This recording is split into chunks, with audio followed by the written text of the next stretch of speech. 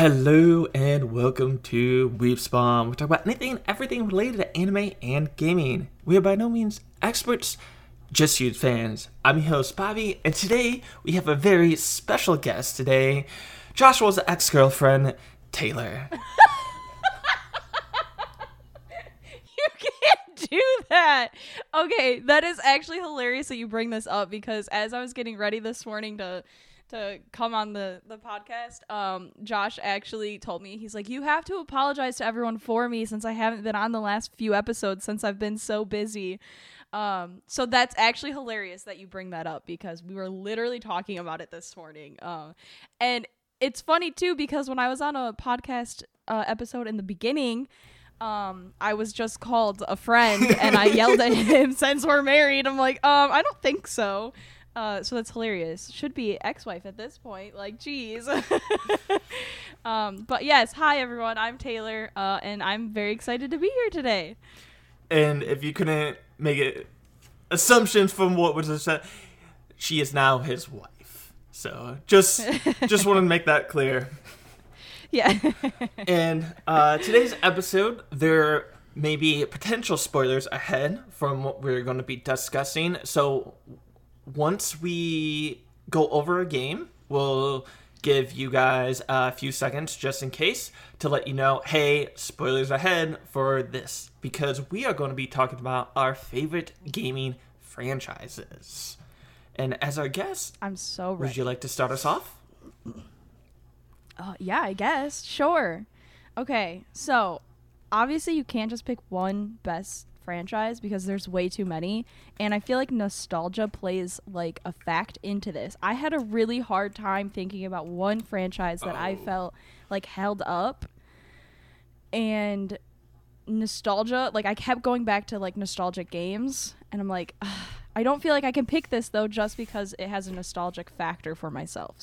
So many games just popped up in my head now after you said that I'm like, oh wait, I think these are going to be on your list now. I just thought of 3 new franchises.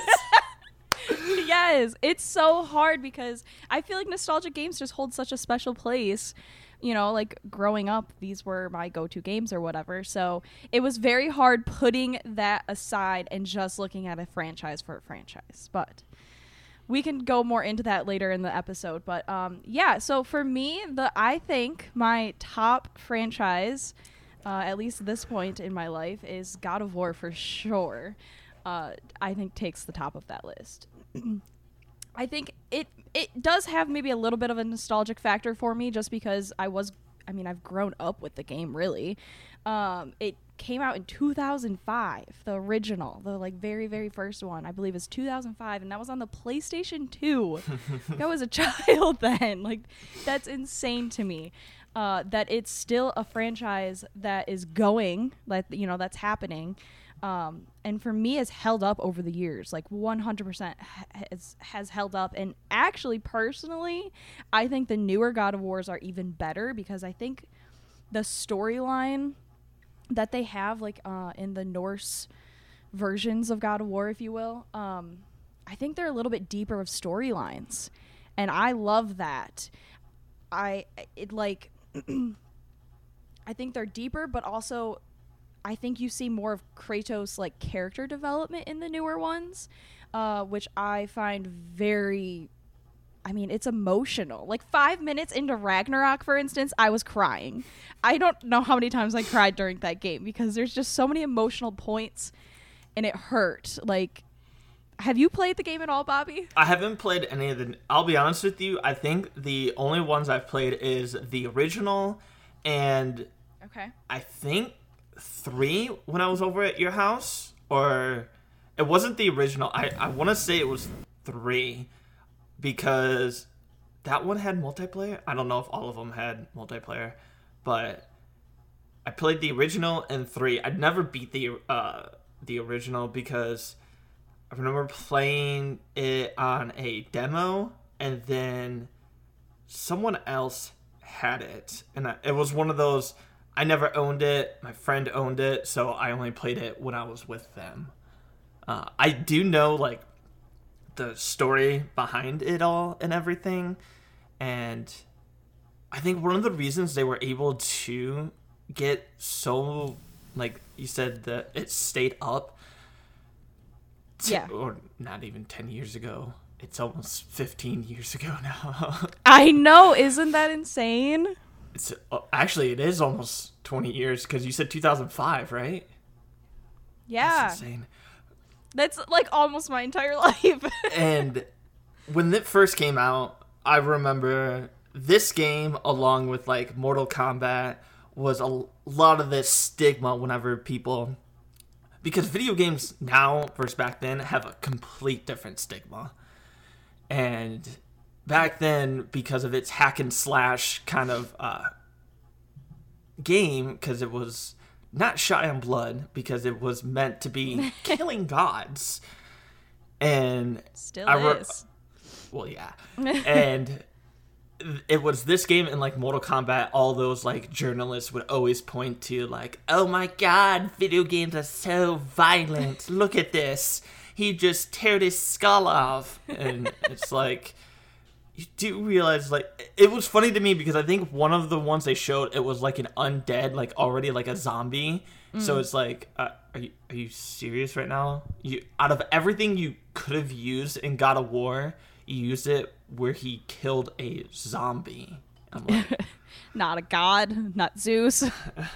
Yeah, I'm like, a zombie. Like, just, and I'm pretty sure it was like part of the demo, like the first thing you do, where you're like on the ship and everyone's like attacking you and shit. Yeah. I'm like, yeah, I remember that. Did you even, I'm like, did you even play the game or did you just play the demo to write this article? Yeah. So looks like you just played the freaking demo. Probably. That's probably all they looked at. Let's be honest. No, yeah, it's definitely, it's held up for me. And like I said, I think the Norse ones are even better than the original ones because I think it's become less of a hack and slash. I mean, by all means, it's still a hack and slash. But I think the story in the newer ones is so much deeper than what it was before. Or maybe it's just because I've grown up that I pay more attention or something. That could definitely be. But yeah, I felt Ragnarok especially was extremely emotional with all of the... I mean, it's not just killing gods anymore. I mean, your friends in the game are dying, you know? Spoiler alert. But like... Hold on, let me look up the guy's name. Let's be real. If you didn't expect people to die in a God of War game, is that really a spoiler? You didn't say names or anything, but it's like, come on. It's that type of game. You know bad shit's going to happen. Not to mention all the memes that have come from God of War 2. Yeah, for sure. Boy. Yes. Boy. Well, the storylines is so much deeper and... I said spoiler alert because other, your friends within the game die. And I was going to say, for instance, Brock, I find one of the best characters in the game that I think you get to really know in the game. A lot of shit goes down with Brock between him dying and coming back. Because of his brother's injury, like bringing him back and dealing with all of that emotional trauma that Brock doesn't even know he's going through until he finds out. And then that whole emotional thing that happens with him finding out and dealing with the emotions and aftermath of that, but then actually dying.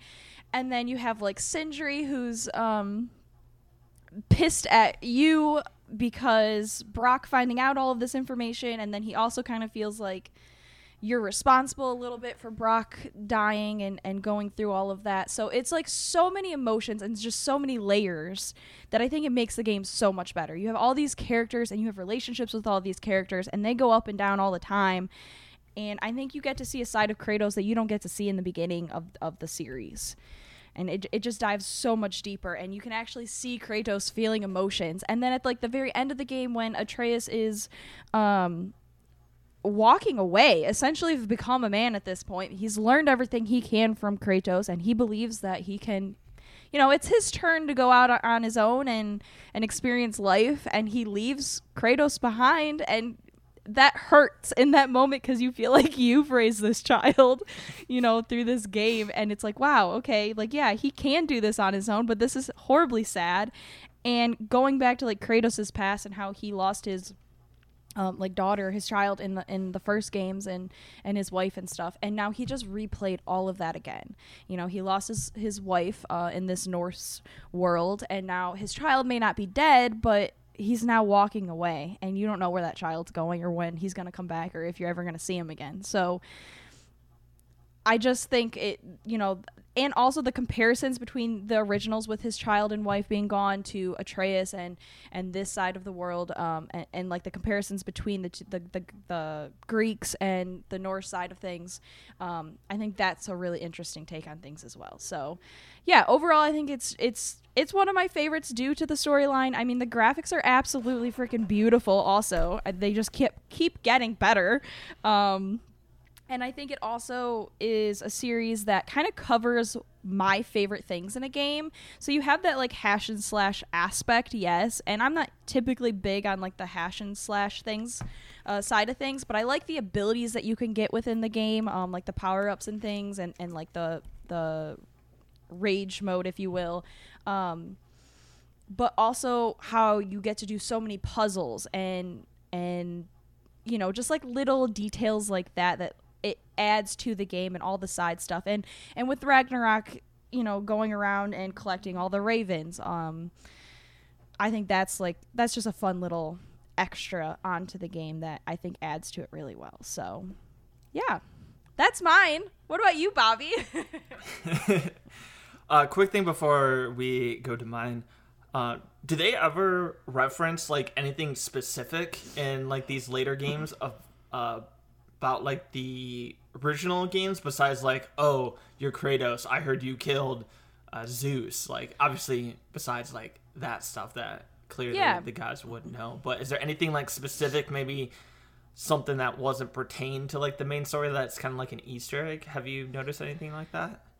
So from my perspective, no. They definitely bring up that he's, you know, a god killer, and he's very well known for killing gods. And that gets brought up, I think, often, or at least hinted at. But I believe because of Kratos's personality and his character, he's not an emotional guy, and he has walls up for sure with everything he's been through.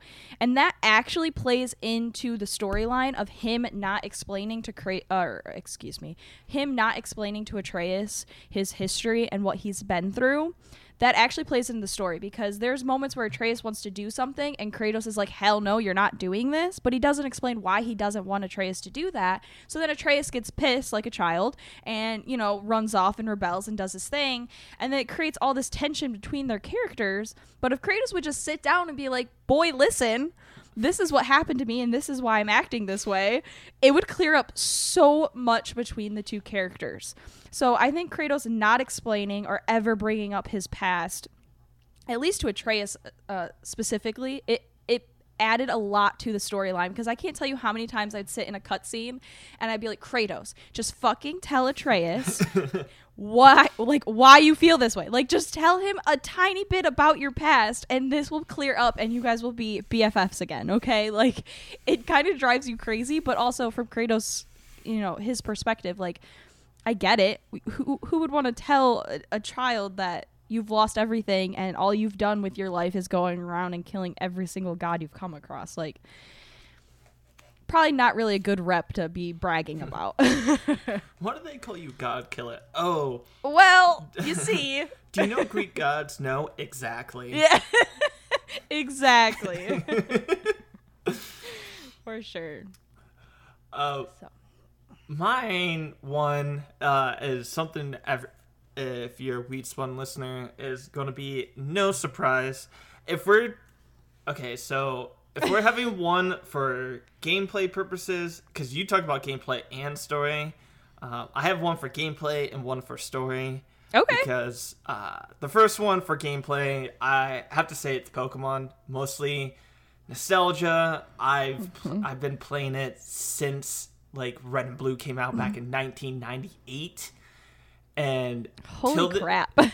Yeah, probably not exactly then, because I would have only been 3, but still, like, since I've at least been like 5 or 6, because I played it on the Game Boy, the original Game Boy, and then eventually when we got Gold, Silver, and Crystal on the Game Boy Color, I got that.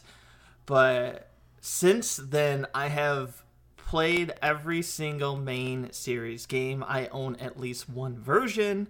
My co-host Joshua has typically bought the... It actually worked out because a lot of the times we did like the opposite colors. Like I like Sapphire, he liked Ruby, stuff like that. We got a lot of the different ones. I think he said he stopped around Sun and Moon. I have continued playing even up to Violet now, and for me, I still find it enjoyable. I like seeing all the new Pokemon. A lot of people will say the story has finally gotten better with this very last one, but Pokemon was never really known for its story. So that's why I said I had another one for its story, but I couldn't say this without mentioning Pokemon because, like I said, it's been my entire childhood up until now. I still even play it. I don't avidly play it as much as I used to, granted. When the new game comes out, I'll definitely like binge play it and get like 30 to 50 hours within a week easily. So it's still very much a part of my gaming experience and will probably still continue, even though, spoiler alert, and if you're following Pokemon, you already know this, Ash is officially done with the anime series. So that was a little nostalgia trip too, when I was like, oh my god, he finally won, and now he's gone. And I'm just like, wow, I'm old. Does it feel like your childhood has been wrapped up a little bit? Like you can... A little bit. Like and a chapter is closed now? Yeah. Like, I think I will still always continue playing the games. I stopped watching the anime, I think Diamond and Pearl was... I stopped watching it because Diamond and Pearl, I watch a few episodes here and there, just like some of the battles, but I think that's when I like actually like stopped watching it. Okay. Do you know approximately when that was? Like what year? Okay, Diamond and Pearl came out September 28th, 2006. Wow. Anime. Okay, so that gives you a little bit of perspective of how long, that portion of it's been in your life, too. That's a long time. Yeah, that's 11 years. So, because I think, because this ended in 2007. So,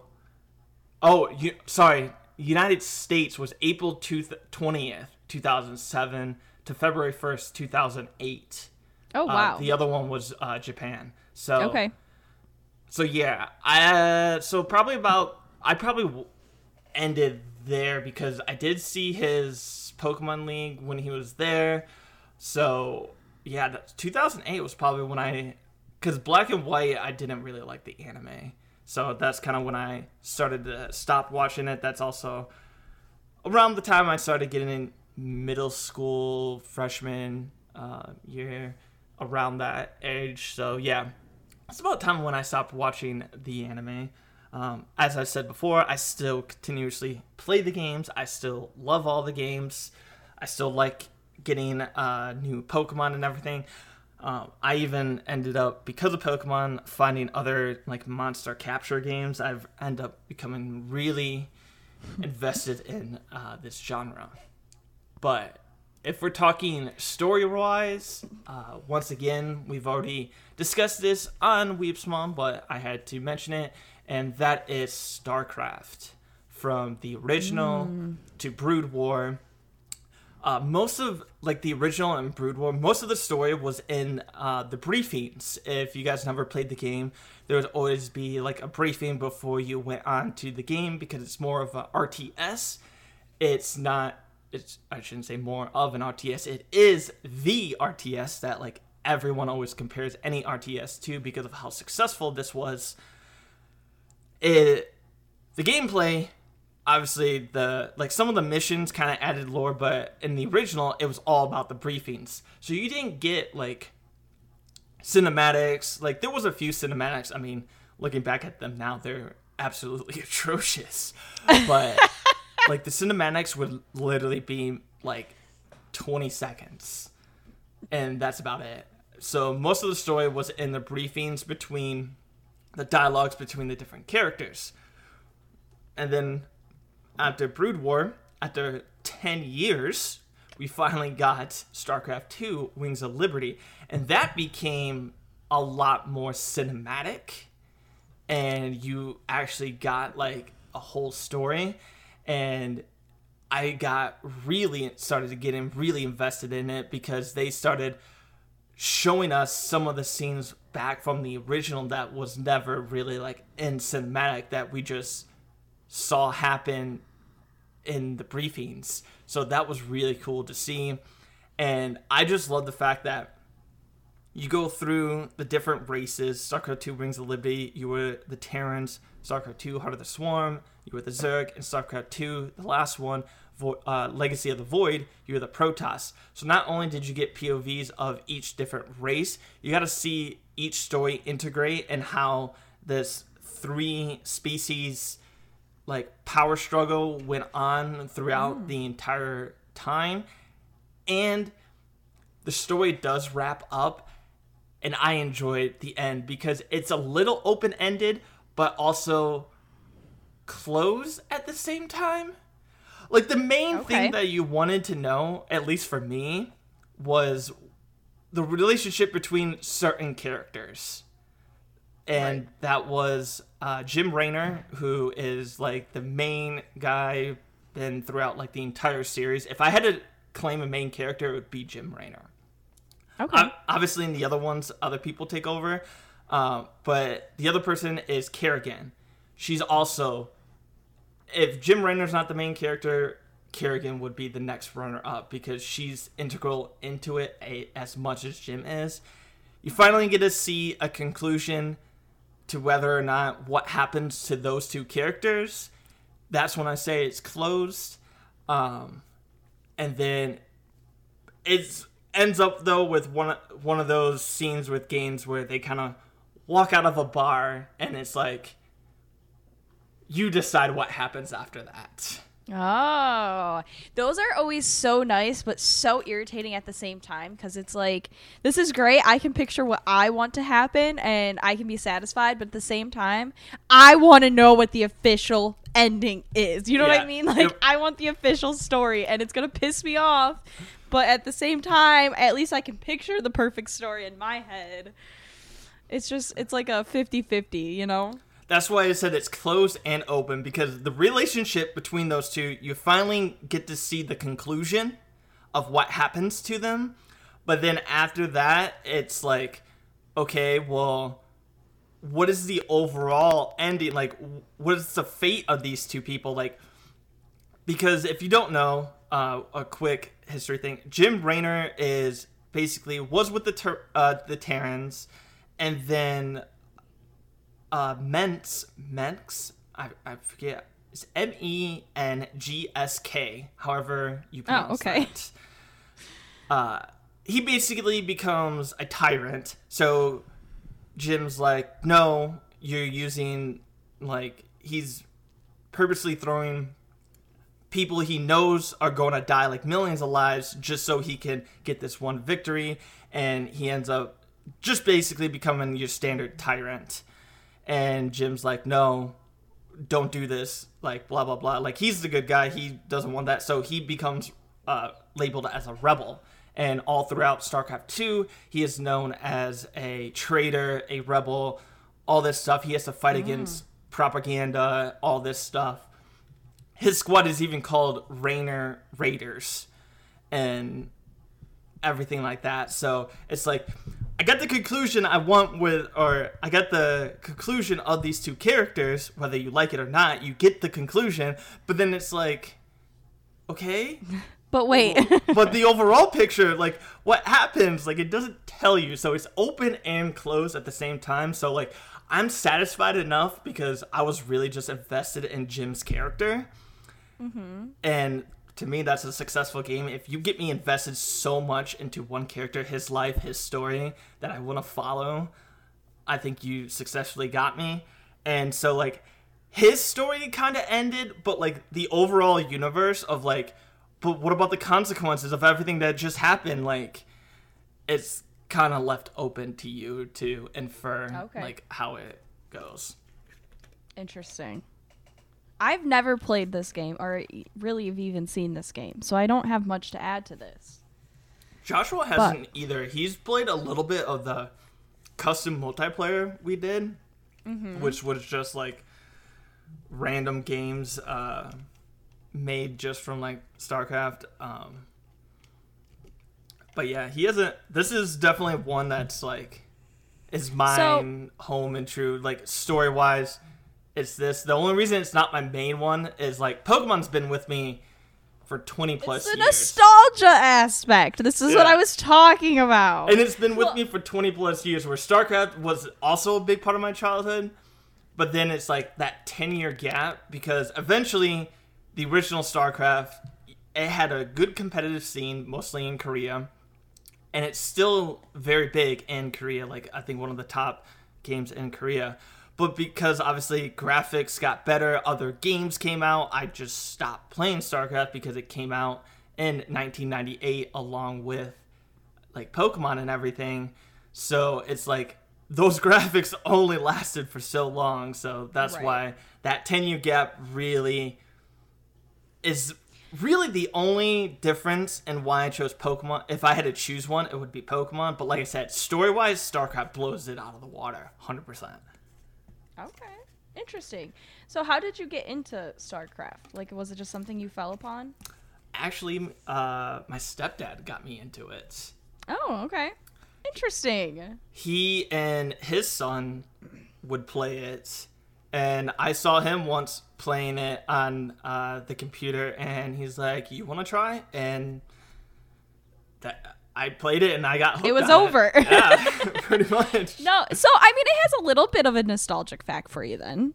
Yeah, and just not maybe as deep as Pokemon. Yeah, and I remember because I got a few of my friends into it as well, and we would always play it. And this was back in childhood, where my parents forced us to go outside during summer vacation and stuff. Like, we couldn't stay inside, so the rule was we could play for a half hour, and then it was my sister's turn, and she could play for a half hour, and we had to go outside and at least play for an hour in order to come back in to play for a half hour.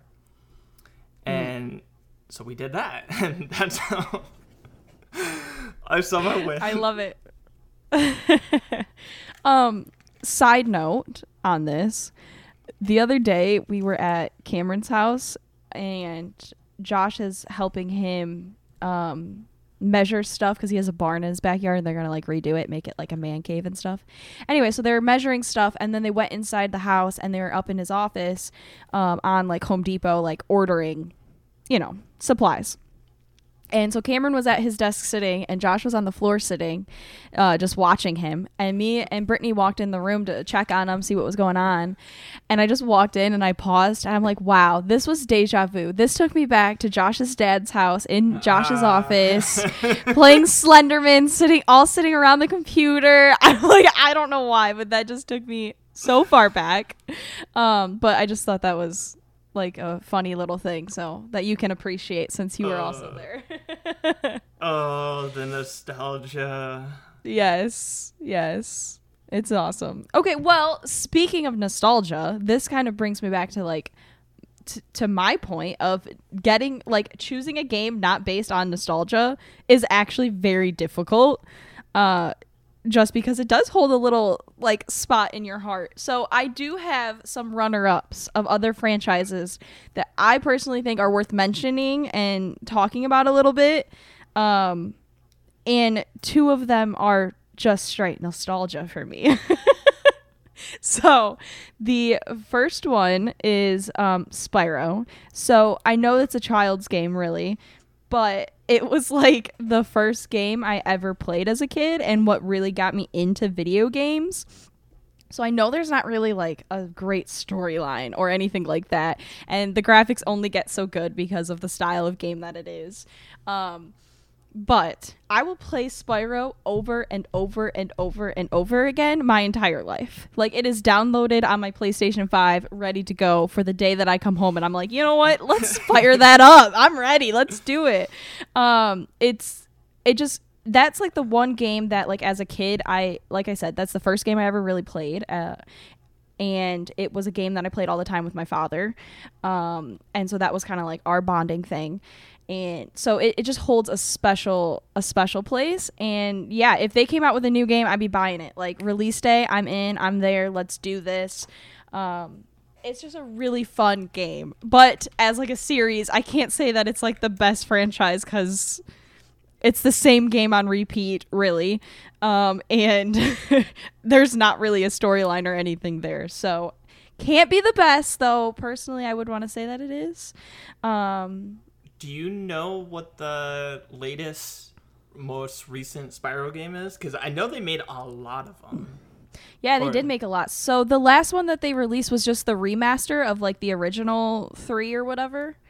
And that came out on the PlayStation 4. And that's the one that I play on repeat because it's remastered graphics, so it's awesome. Oh yeah, December 12th, 2012. The game was digitally re-released to the PlayStation Store with Spyro 2 Ripto's Rage and Spyro Year of the Dragon. Oh, was it only those? Okay, yeah. So and the Reignited Trilogy for the PS4 on November 2018. Okay. Yes. The first thing I did when I got my PlayStation 5 was go in and just download a couple of the old games that I typically like go back to on occasion. And Spyro was definitely one of them. Like, I love the remaster. It's beautiful. It captures everything the way that I would want it to be captured. It's amazing. I will say one of my favorite Spyro games, just as a quick little side note here, is A Hero's Tale. That is one of my favorite Spyro games. It's so good. I like that you can be like other characters on like little side missions and stuff. And I loved the worlds and all the realms and stuff that you could go into. I enjoy that one. I used to own that one. I've lost it somewhere. And I literally would pay so much money to get that game back if I could find it.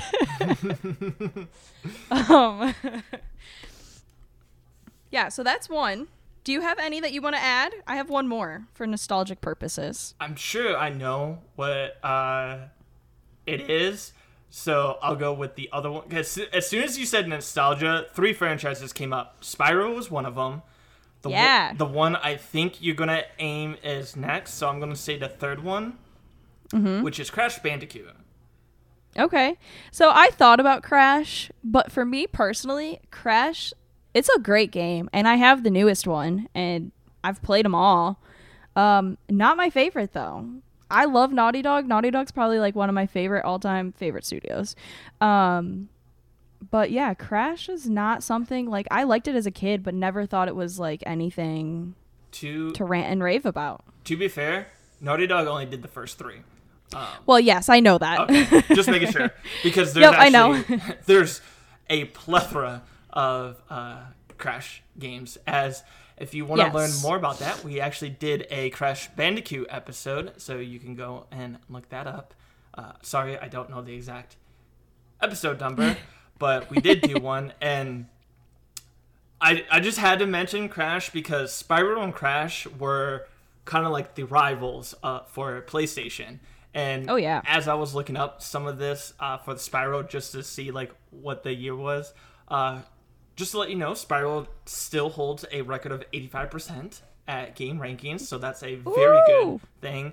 And it just reminds me because it said on one of the reviews, IGN's Craig Harrison hailed it as the most fun 3D platform he has played since Crash Bandicoot, writing 2 claws way up. So I feel like if you're going to talk about Spyro and nostalgia, I had to at least talk about Crash Bandicoot because I did enjoy the original 3, Crash Team Racing, and also Crash Bash, and what was it? Crash Wrath of Cortex for the PS2. I think that's the last one I played. But I have a whole episode about why I like those, so if you do like them, go ahead and check that out. I'm not going to waste time re-talking about it here. Yeah, it's a good game. Just never was one of my favorites for some reason. I don't know. I don't know why. No, I get that.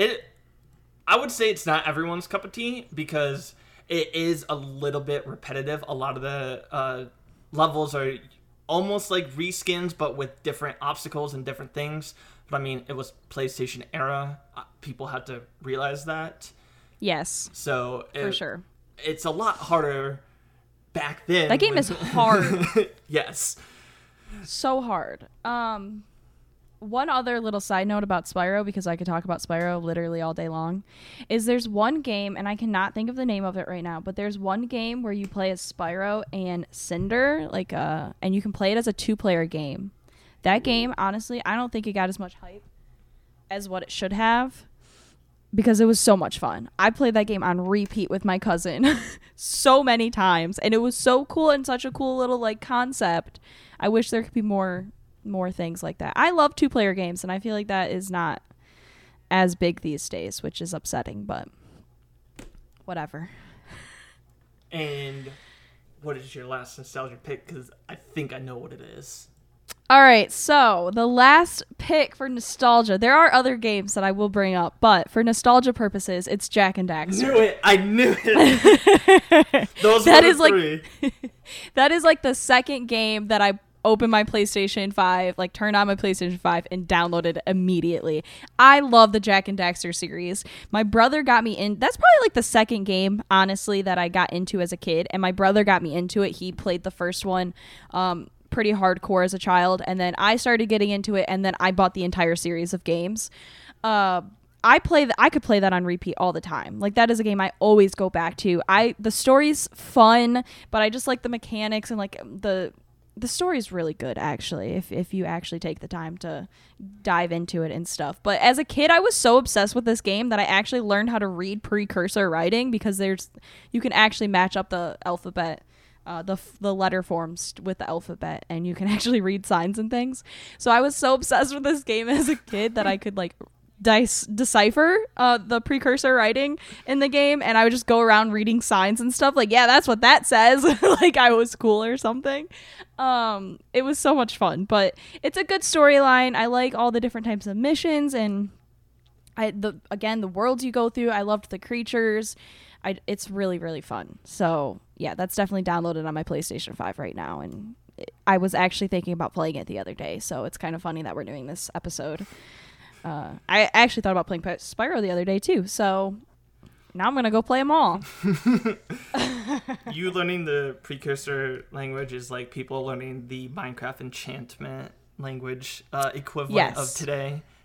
For any you youngins out there that are listening that don't know what we're talking about, Jak and Daxter was.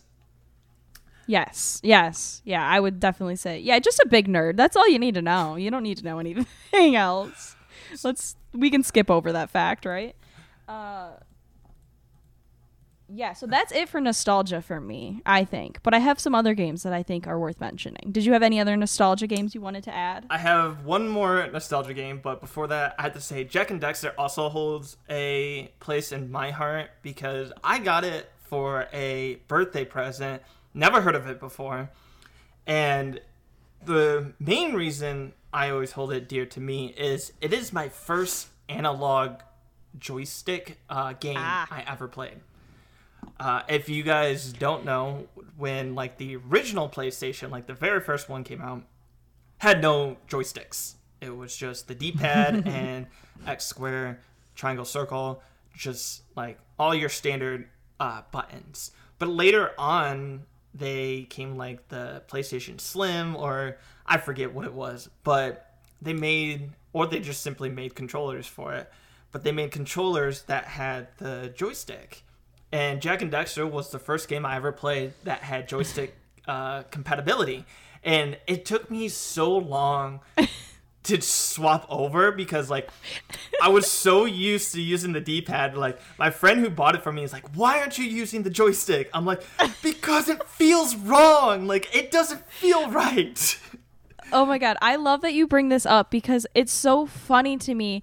I feel like maybe it's our generation, where we were in between the D-pad and the joystick, because when I played Spyro, yeah, it was the D-pad, like that's what I used. Yep. And then eventually everything started going to the joystick, which nowadays I'm like, yeah, that makes so much more sense and it's so much easier. But when I first had to transfer over to the joystick, I was going through the same thing. It was like, no, this is weird, I don't like it, doesn't feel right, like I want the D-pad. And I just remember that being such a big hurdle as a kid, getting used to the joystick, and like how to use it and how it worked and things. So that is hilarious, because I'm sure like kids nowadays obviously would never really have to deal with that or ever go through that. So I don't know. I guess that just shows where we started and where we are. I don't know. That's funny. Yeah, try playing COD nowadays only using the D-pad. Right? Like, that's impossible. Literally. Oh my gosh. I could talk all day about COD. We should do an episode on that. That would be a fun one. But yeah, Jak and Daxter was also I love the story because it was serious but comedic at the same time. So like, it had some like deep moments, but it also didn't take it itself too seriously because of the premise of it. So like, obviously they knew it was a kids game, so they wanted it to make it light and fun but also have like a deep meaning. So I really enjoyed that. But one more nostalgic game I had to bring up, because I did play like 3 or 4 in the series, and I still think this franchise is pretty beloved. Obviously it's had some bad games just like Crash Bandicoot, but it's Sonic the Hedgehog. For the original Sega, Joshua and I played Sonic a ton also in our childhood, along with numerous other friends I had, and even Sonic 2, which this is why you reminded me of it. You could play as Sonic and Tails as like a partner, and like it wasn't split screen when you did that. So you shared one. I'm pretty sure it wasn't split screen if I'm remembering correctly. Maybe it was, but the cool thing about Tails was Tails could die and not affect your life. So if you had to get somewhere, like try to reach something that was very hard, you would have the second player go and do it. And if they get trapped and died, it's like, oh, okay, they died. And then like a few seconds later, they would come in a bubble and be like, poop, they're back. Because it was like, the game was like, oh, only Sonic has to die for you to lose a life. So it was fun because you could play with your friends and also like experience it. And this was back before, if you've played Sonic, I think it was open in the PlayStation 3 store. You could save and restart or like save your game. You couldn't do that in the original Sega. You had to just go through and you either died, or if you wanted to take a break, you paused it and left your Sega on and came back to it. There was no saving in this game. So I remember the difficulty of it, but going through when you finally made it through the different levels, oh, it was so much fun. Isn't it? We should do an entire episode on just like nostalgic games, because I could go on forever. Like as you're talking, I'm thinking of like 2 or 3 more like other games that just like keep popping up in my head. But yeah, isn't it crazy though how saves worked in games before versus now? Even like Mario, you know, having to get to a specific castle, or I'm pretty sure there was another Mario game that you couldn't save if I remember correctly, like on the original, like on the Super Nintendo. But like nowadays you can literally you can save it every foot if you wanted. Like it's kind of funny to think about. But yeah, so I had to say it because even after the Sega era of Sonic, Sonic has had a lot of hit or misses, and a lot of them are misses if you go through like a lot of reviews. But there are some gems still in it, and they are still making. Sonic just released Sonic Frontiers, I think, is the newest game that released like last year. So Sonic is still going strong. I haven't played any of the more recent ones. Most of mine come from nostalgia, hence why I said this in the nostalgia part. But I had to give credit where credit's due, because I did play a big chunk of childhood, or at least a big chunk of hours into the original Sonic games. That's fair. That is one game that I've like played once, maybe once, and never actually really played as a kid or anything. So that's definitely one that always gets brought up when these types of topics, you know, get brought up, but not one that I've ever really played or you know, experienced, I guess. So fair enough, though. That's definitely a very popular one. And so you got some honorable mentions or some that didn't make the list? Okay, so I have both, but I'll do honorable mentions first because these are ones that I was flipping, between like God of War or these ones, God of War or these ones. I don't know. I like them all. So honorable mentions. I think Last of Us is an honorable mention. The game's beautiful. The story's emotional. It's like all around A+. Like it deserves to be mentioned. And then the show, it's all around A+ game. Loved it. Have no complaints. It's becoming a franchise now because before it was only a standalone game, but now with the second game coming out. With that, I know Naughty Dog their like director or whatever did an interview, and they were talking like they don't know how much more like they'll really do on The Last of Us, because what I really appreciate with this studio is they're going to tell a story, but if there's nothing else to tell, they're going to leave it be, like they're going to stop it while it's good. And as much as that hurts, because I always want more content, I can appreciate that they're not just going to run something till it's dry. You know what I mean? So we'll see how much more we get. I hope we get quite a bit more, but we'll see how long they'll keep it going. But yeah, I think Last of Us is definitely an honorable mention. It's beautiful. And I'm really big when you can hit like an emotional, spot. Like if you can hit that spot where it's like, I want to cry every episode or every time I play, you're doing great. This is a great story. Quick mention. And I also, really quickly, the second game too, with flipping between Ellie and Abby, I loved that whole perspective, if you will, because it's like just so different than what you typically see in a game. That was really fun for me. So, but what were you gonna say? A quick thing, how you said Naughty Dog had the not wanting to drag out the story. If I'm not mistaken, the reason why they sold the rights of Crash Bandicoot was because they thought they couldn't think of more story to go with him. They're like, he's kind of done what we wanted him to do. And they didn't want to just continuously bring out repetitive things. So, if I'm not mistaken, when I did the Crash Bandicoot research for that episode, I think that was one of the reasons why they sold it.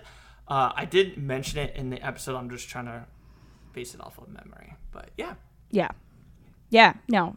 They're such a great studio, and they always come out with great content, so I'm all about it. Moving on, though, to keep this moving, another honorable mention, one of my absolute favorites is Red Dead Redemption. It's so good. I don't know when Red Dead 2 came out, but I still watch videos about Red Dead and all of the Easter eggs that you can find and all of the little details that you don't even realize are happening in the game, but they're happening. I watch videos on it all the time, and it still shocks me what people find and what you can actually do. And you have no idea. I put so many hours into that game, and there's still I'm just touching the surface of what's actually in the game. And that to me is amazing, how in-depth the game is itself. The story is wonderful, again, emotional at times. The graphics are beautiful. It doesn't get old. I could replay that game all the time. It's wonderful. So I definitely wanted to mention it because that's real close for first place. It's so good. Yeah, that one definitely had a big story route, and it's left a big mark on the gaming community. Not just for the fact that Red Dead 2 had a literal separate disc for you to download the game, and then a separate one to amazing play. But absolutely amazing. I remember opening that for the first time. No fucking way. This is so cool. Yeah, absolutely love it. Everything about it. I want more. Hopefully we get a lot more. Okay, another honorable mention, going back to Naughty Dog, is Uncharted. I absolutely love the Uncharted series. This was also another one that I was I really want to put this in first place, but decided not to. I love the storyline. The graphics are amazing. It's a very different take on... Not different take, I shouldn't say that, but I like the environment that you are in. You're a treasure hunter. That's amazing. I don't feel like a lot of other games hit that side of things, like that type of storyline. So it's just fun. I think it's a lot of fun, but the story's still really good. The characters are great. The environment's beautiful. I love all the different areas you get to go into. I like the little bit of like the creatures that are involved in the game that you don't expect, but they're there just enough to add a little something to the game without taking over and making it just about creatures too. So kind of like that mysterious aspect. But yeah, all around great game. I wish we could get more, but I know that story is done as well. But really great. So I had to mention that one too. I haven't played the Uncharted series. I think I bought the Nathan Drake collection when it was on sale for like $20 or something for like all the games. And like I just started I shouldn't say started recently. I think it was like a year ago. I started playing it and then I stopped because other games came out, but it's still on my to-do list to finish those because I've heard so great things about that. Absolutely amazing. I'll replay it too. Let's go. I'll replay it with you. No, it's really good. Actually, it's kind of funny because Josh went as Drake from Uncharted for Halloween like a year or two ago. So, yeah, no, it's a really great game. I think I only have one honorable mention for mine, and that is strictly for gameplay purposes because this is another one of those games that doesn't really have a story too much, is the Twisted Metal series. Oh my god, I almost mentioned that earlier in the episode. But I was like, no, I've already mentioned too much. I'm just going to shut up. But no, I literally almost mentioned that, so that's awesome that you bring that up. But 100% agree. Yeah, if veteran Respawn viewers know, Joshua and I played the hell out of Twisted Metal 2, probably one of our all-time favorite PlayStation games. We also played Twisted Metal 3, probably the next most out of it. I played almost every Twisted Metal game besides the first one, the fourth one. I played Twisted Metal 2, Twisted Metal 3, Twisted Metal Black, which was a very darker version of like any of the Twisted Metal series. Wasn't my favorite. I didn't like a lot of the drivers in it. A Twisted Metal Head On, and then I think it was for PS3 because I think it came out in like 2012. Just called Twisted Metal. That one had a bit more of a story. Quick thing, if you didn't know, Twisted Metal is just pretty much a battle royale before battle royales were popular. Yeah. Each level you would fight 4 to 5 enemies. Then it got progressively harder as you went on to like 8 to 9 enemies. And if you won, you were granted a wish from Calypso. And it always, just like the genie, how they always twist your words, Calypso basically always twists your wish into some way that you would always die. And yeah, there's not much to the story, but No. I think this goes back to nostalgia for us. Yeah. Because I don't know about you, but like I grew up playing this game. Like I don't even care about cars or this type of style of game. Me either. Like, nowadays, never would play this type of game. Okay, never, not even think about it. But I played this game as a kid a lot with my brother growing up, so it has that nostalgia fact. And so yeah, if a new Twisted Metal came out, yeah, I'd probably get it just for the nostalgia fact of it. I actually played this game on GameCube with my brother. Throwback, right? Oh my god. GameCube? Yeah, I know. That's why. Or no, not even GameCube. Do you remember Dreamcast? Oh my god. We had a Dreamcast. That's what we used to. Yeah, we used to play a lot of games on Dreamcast. That was our go-to. That's insane to think about. That just ages me, I feel like. But yeah, I was definitely gonna mention Twisted Metal, so I'm glad you brought it up. Yeah, it was just a fun game. Even when the newest one came out, they added a few different, like a death race towards it. Everything. It was fun. Definitely wouldn't be like, it will never be like number one, but it will still always be like, I'll still hold it in a positive regard. Yes. For this franchise. I totally understand. The only other one I was going to mention is The Witcher. And I'm only mentioning it as a side one because I've tried to play the first and second ones, but the graphics are so old and I cannot get the controls down for the life of me that I cannot get past the very beginning of the game. I want to like both of them. It's the controls. The controls literally throw me off so much that I cannot get it down. So that is against me and nobody else. But just speaking off of the third one, which I absolutely love and like literally have Witcher things through my entire house. I have a poster. I have the sword from the game and everything. It is definitely one of my all-time favorites, but I could not pick it for today since I have not actually played the first and second one. So I didn't think it was right to pick, but I did want to just mention it because it is definitely a top for me, and I'm very excited about the next game in the series. So that's all. And I took the quiz. I don't know if you've taken the quiz, but they have a quiz that you can take to see which Witcher school you'd be in. I would be in the cat, and I was really hyped about that. So. And Josh got the wolf, I believe, for everyone. I think he got into wolf. So anyway, it's just kind of fun. Yeah, that was it for my honorable mentions. The only other thing I was going to bring up is what was not in the running for me. And I really only have one off the top of my head. And that's Assassin's Creed. And I feel it's important to talk about this because I was very big into Assassin's Creed for a very long time. But absolutely was not in the running for today. For many reasons. But I think in the beginning of Assassin's Creed, I absolutely loved it. The story was fun. I don't want to say that the storyline was great because I don't think the story is good.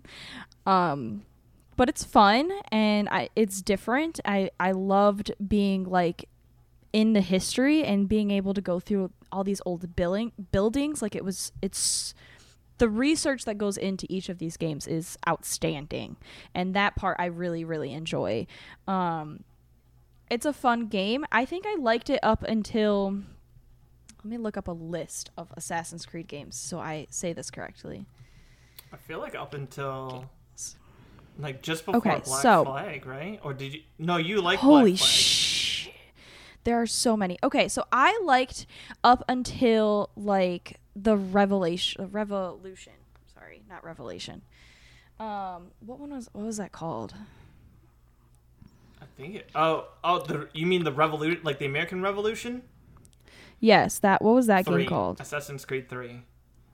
Okay, so I feel like up until the third one, it was really good, and I really liked the American Revolution one. I thought that was fun, but I also feel like that's where it started to kind of end for me. And then Black Flag 4. was 4, correct? Okay, so I say up until the third one, it was pretty good, and I really enjoyed the third one, but for me, it was just kind of like, okay, we're on repeat at this point, right? Like, I'm kind of over it. Still enjoyed the third one, but was at that point losing interest. Then Black Flag comes out. This is a 180 for me. Black Flag is probably my all-time favorite Assassin's Creed game. It's so good. You get the assassin aspect of it, but I loved the ships and even just hunt, like, yeah, and fishing. The whole fishing thing was cool. I thought the story in that one was kind of, better. And that one really drew me back in. And to the point where it was like, I probably wouldn't have bought another game, but I played Black Flag and I was like, this is amazing. We need to keep going in this route. Like, this is so much fun. And then after that, we died again, and we died real hard. Okay. I don't know what happened, but I'm over it at this point. I would say haven't played a lot of like the middle in between games, if you will, since Black Flag. Like, was Unity after Black Flag? I think so. Or that might have been the next one, or maybe Syndicate. I don't remember the next one after that. But anyway, I didn't get those ones because I'm like, we're on repeat at this point and nothing is holding my attention. Like, I'm bored. And then I got the Egyptian one, which I believe was Origin? Yes. Okay, so I think I got... I thought that was Spartan. Oh, yeah, you're right. That one's Spartan. Okay, well, whatever the Egyptian-themed one's called, because I cannot think of the name of it at this exact... Was it Odyssey? No, that's Greek. Oh, Odyssey was the Spartan, so it probably was Origins was the Egyptian. Okay. Well, either way, you know what I'm talking about, because I cannot think of the name of it. The Egyptian one. I thought that one was really fun. I played that one all the way through. I think I enjoyed...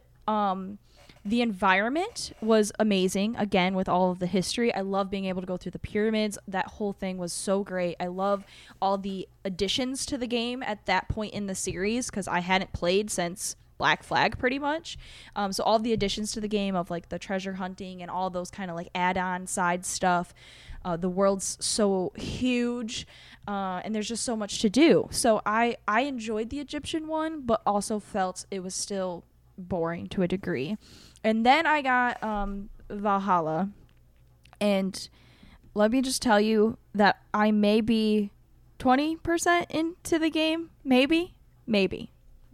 That's a hard maybe, okay?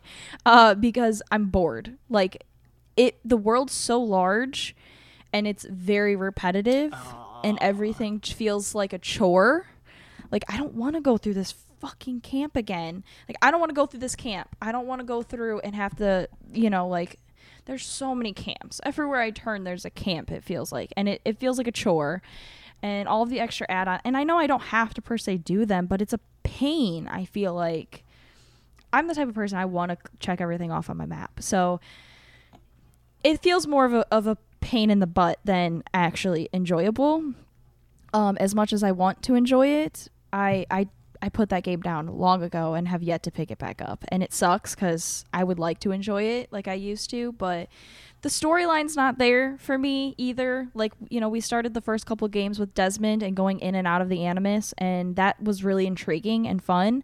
But the storyline for me got extremely confusing throughout, and now I don't even think in the newer ones we talk about the Animus like at all. And now it's just like you're just assassins and their stories, which is fine, but confusing for myself. And I don't know. I feel like there's like a big chunk of the story that I'm missing that like would connect all of these dots that maybe I just didn't care to learn because I just got bored with it. So yeah, I just wanted to bring that up because I think that is one series for me that started really, really well, and now I don't care enough about it anymore. So yeah. Two things on that.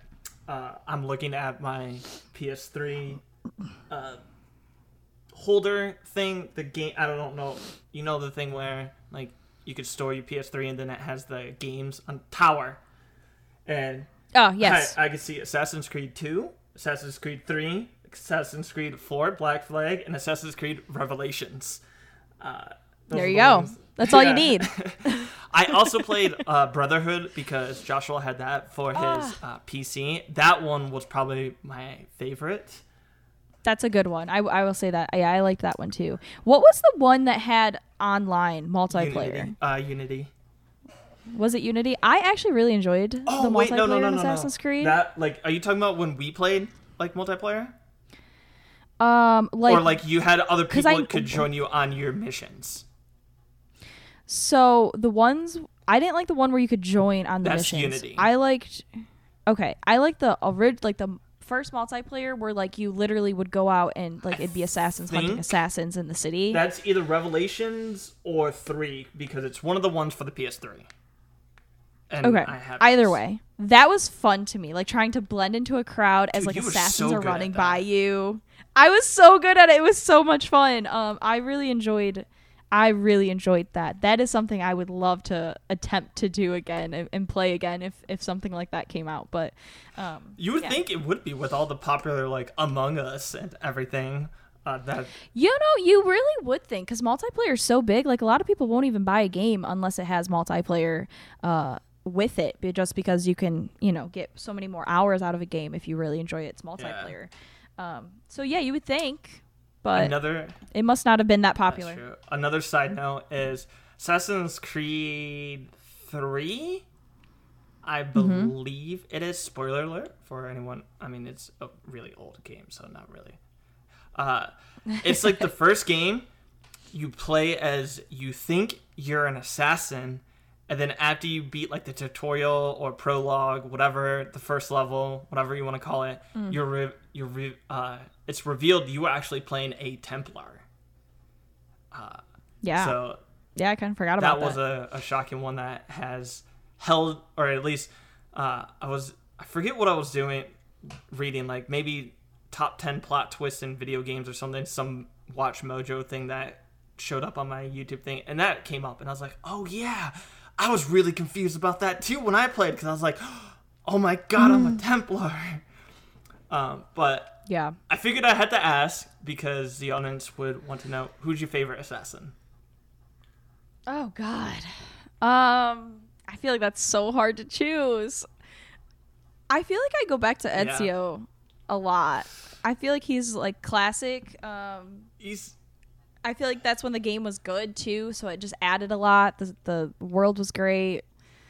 I don't know though. That's hard. I'd have to do Ezio too. Connor was good, but like he's not my favorite. Yeah. Yeah, I always come back to Ezio. I know it's like a fan favorite, but like Cliche. that's because he was so good. Like there's a reason why so he many was people cool. like him. Right. Yes, for sure. Yeah, I agree. Definitely. Before we wrap things up though, because you mentioned one that started good, ended bad, I have to say it because I was Let's so hear it. invested into it. Infamous. And Oh, the first game sorry.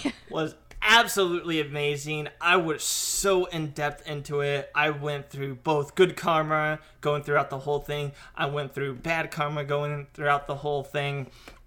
It was so much fun that you got a choice and like it affected your superpowers. It affected the world around you.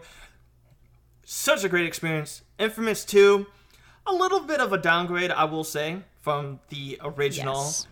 But it still held what made Infamous infamous, at least to me. And it was cool because they added a new system, not only with the karma system, but now you got the choice of choosing like a partner and you could do combo attacks. And depending on what partner you choose and which karma you choose, there were a multitude of different combos. So it was like, it still gave you the sense of choice. Now it was between fire and ice, two opposing things, just like good and bad. Like it still was Infamous to its core. It was still good. I still prefer the first one over the second one, but it was still so good. Then comes Second Son. Oh my god. I couldn't even finish the game because I didn't enjoy it. I was like, what the hell is going on? And then they made a DLC for Neon Light. And I was like, okay, they're bringing back the darkness and light. The opposites attract. I'm like, I feel like they should have had that in Infamous Second Son already as like another character, and that then it would have been back to its core thing of like opposing opposites, elements or whatever, like contradicting each other, darkness and light. Like that would have been perfect if you had them interact and stuff in the thing. But like, I just lost so much interest in Second Son that I couldn't even finish it, and I was so hyped for it because I was like so invested in Infamous 1, Infamous 2, and then it just went like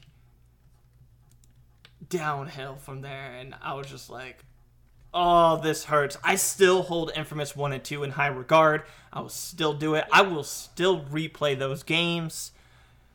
And So I agree with you. This is a game that I felt the first one was like, this is such a great, like an interesting story. Like it's so different. Like it was so cool, and I liked, like you said, how you could choose between like the good and the bad and stuff. As someone who gets like extreme motion sick, this is like the top tier of motion sickness, though I will say, in a video game. But no, it was really good, and it was cool. The city was cool. The storyline was great. Your abilities, like that in general, was so interesting and intriguing. It was great. But yes, I agree. The second one just fell flat, and I think I'm the same as you. I don't think I finished that game either. I think I barely started it, if I remember correctly. I feel like we probably both had we probably chatted about it, and we're like, do you think this is trash? Yeah. Do you? Yeah. No, I remember that being very disappointing, though. And I feel like that game could have done a lot, or could have went in a lot of different directions. I don't think it would have lasted much past like 2 or 3 games by any means. Without getting repetitive, but I think the storyline could have been really, really cool, and they could have done a lot with it. But yeah, it just, I don't know, it fell flat. Also, random side note on this game, the main character, I don't even remember his name. Cole McGrath. That's correct. His girlfriend in the game, I don't know about anyone else, but she was annoying. Yeah. She was so annoying. Like the one part in the game where you have to pick to save her or like a bunch of random citizens. Doctors, yeah. Like, I'm sorry. Oh, yeah, doctors, yeah. Like, I'm sorry, honey, but this isn't a hard choice. Like, that's awful because his character's sad about it, but I'm like, you ain't sad about it, buddy. Trust me. You don't want that because she was toxic. She was not a good character whatsoever. According to, I just did a quick search for Infamous Second Son. It got a 4.3 out of 5 at GameStop, 82% on OpenCritic, and 8.7 out of 10 from IGN. Really? Wow. Okay. Maybe I had to try it a second time and see. No. But don't do it. Don't waste your time. You should be playing Uncharted instead of that. Come on, you got to get with it. But yeah, like you said, I like the Infamous, like the original. It was so good because, like, depending if you had a good or bad camera at the time, it did change the dialogue between certain characters. Yeah. And if you weren't paying attention, when you chose the darker karma, the more darker you get, the darker and grittier the city gets. And if you stand still long enough, people will throw rocks at you. Yes.